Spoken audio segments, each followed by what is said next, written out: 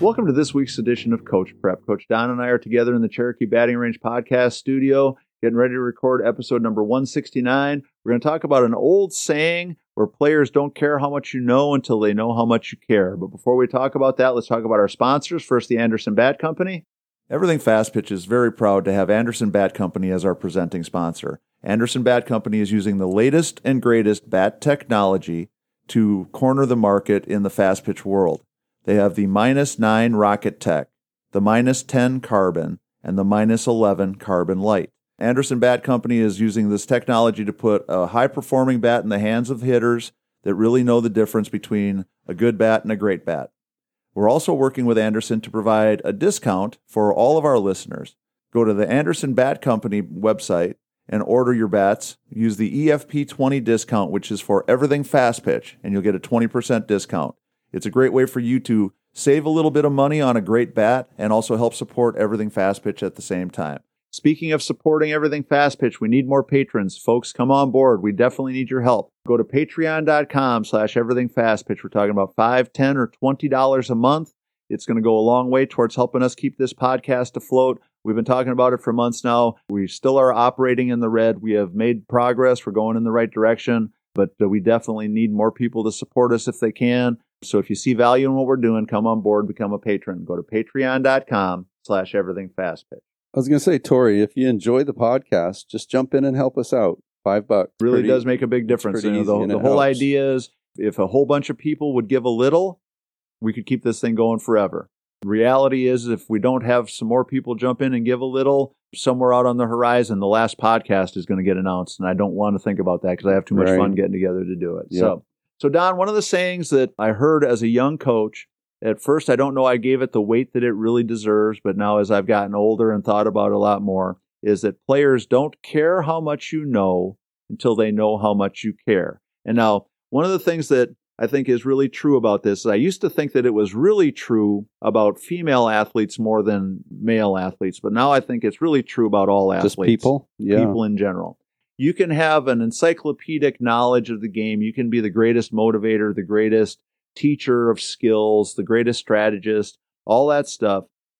But if at the end of the day, your players feel like they're just a commodity to you, they're just an afterthought, they're just a necessary evil, whatever word you want to put in there to kind of describe your relationship with them, I think we're definitely missing the boat because I've seen an awful lot of examples where the other direction is true, where when players know that the coaches really care about them, how much harder they'll work, how much more they'll give, and how much more committed they're going to be to the success of the team. Tori, I think that's so true and so right because, all the groups that we've been around over the years, the feeling that you have when you feel like it's family, like they do care, like everybody's in it together and, these team building things that we do, I think all that stuff has huge value. And I know that I'm a lot more likely to dig in and go for somebody that I feel has a genuine interest in me. Right. Not just like you said, as just an athlete, but me as a person. And when we have that type of relationship, I think that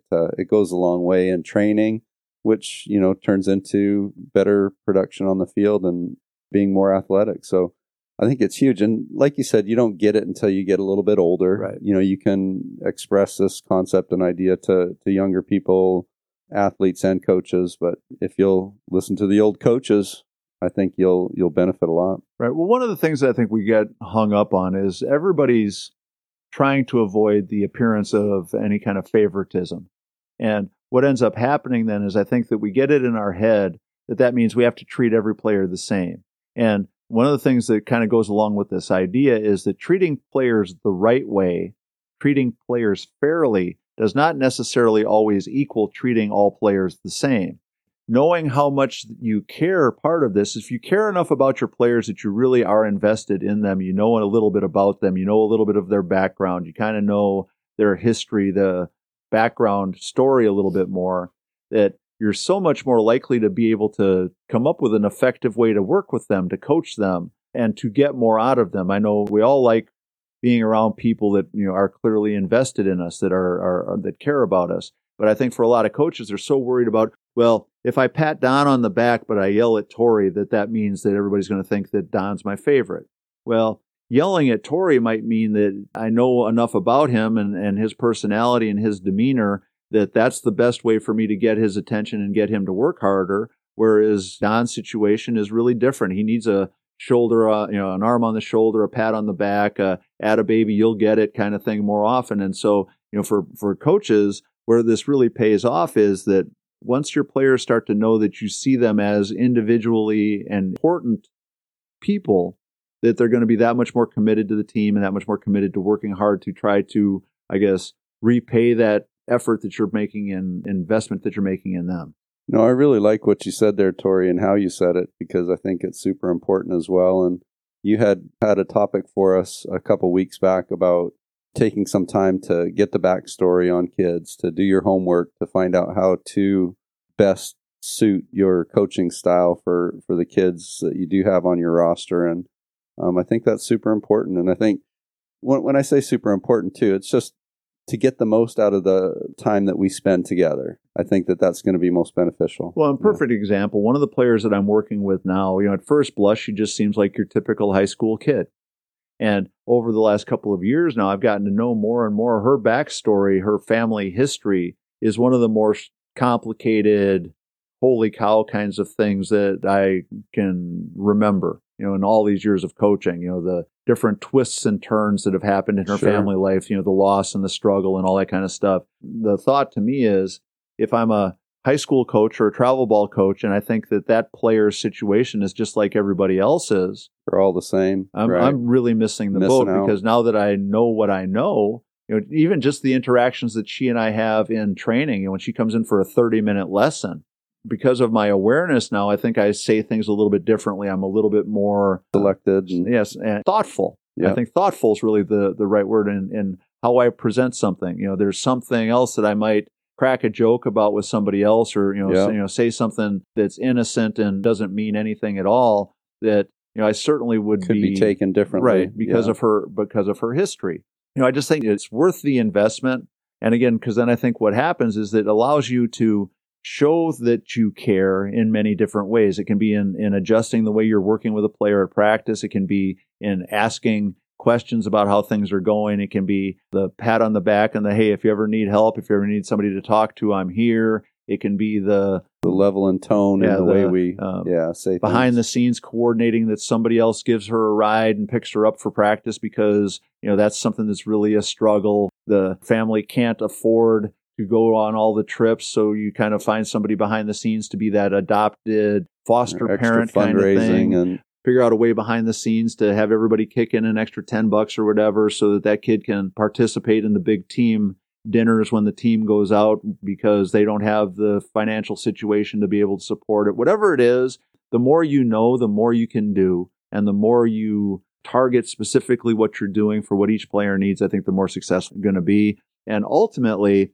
whether it means you win more games or not, the impact that you're making on that kid is potentially life-changing. We all hear stories all the time. There's a sort of the example of all examples on HBO Real Sports right now. There's this episode about a player who was a walk-on at Michigan State basketball. His name's Matt Ishbia, I believe is his last name. From that humble beginning of being a player that maybe got to play the last 30, 40 seconds in a game once in a while, to becoming one of the biggest boosters and supporters of Michigan State athletics. Wow, yeah. Because the relationship he had with Coach Izzo and how much of an impact he had on him and how much he learned from being on that team guided him to have this amazing, successful life after basketball. And because of his feeling of, I learned how to do all this stuff because my coach cared so much about me and was willing to invest so much in me, even though I was a walk-on kid that wasn't really going to have much to do with the success or wins or losses.